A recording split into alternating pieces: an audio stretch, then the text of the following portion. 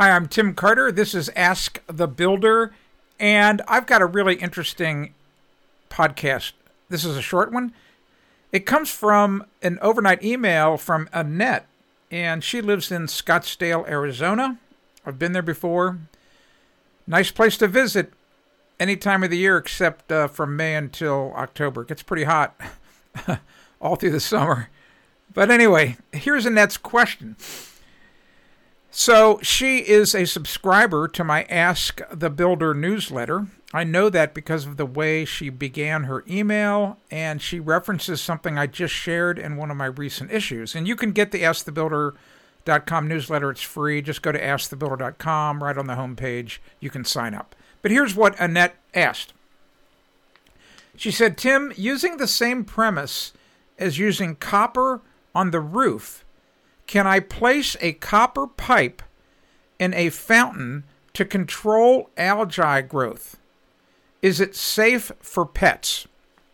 All right, that's really an interesting question.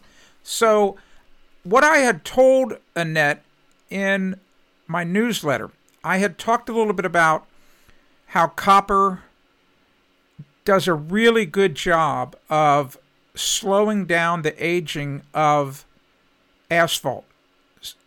Modern asphalt shingles are not made as well as they used to be made. I covered that in my roofing ripoff book. You can go to roofingripoff.com and read all about it. The point is, it's been known for many, many, many years that copper is a natural biocide.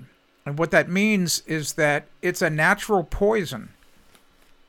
And you can use copper to kill a lot of things. And I've got columns on my website about how copper can be used to stop tree roots growing into sewer lines.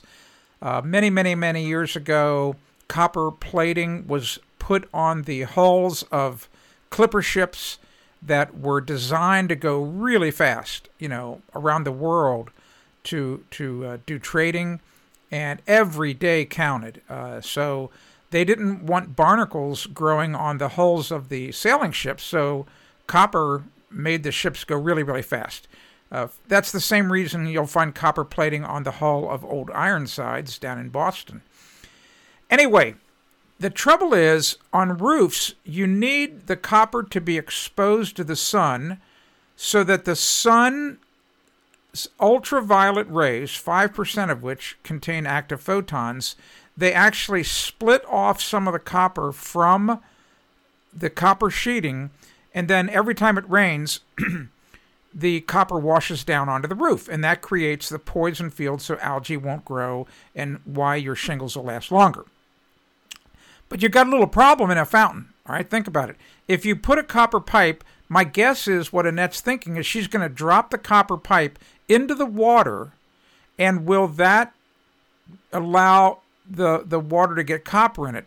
I would maintain no, and the reason why is if that was true, then all of the homes that have copper water supply lines, if a lot of copper leached out of the water lines, you could get poisoned yourself.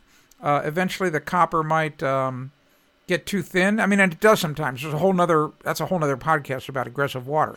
But anyway, the point is, I don't think putting a copper pipe in a fountain is going to release enough copper to prevent algae growth.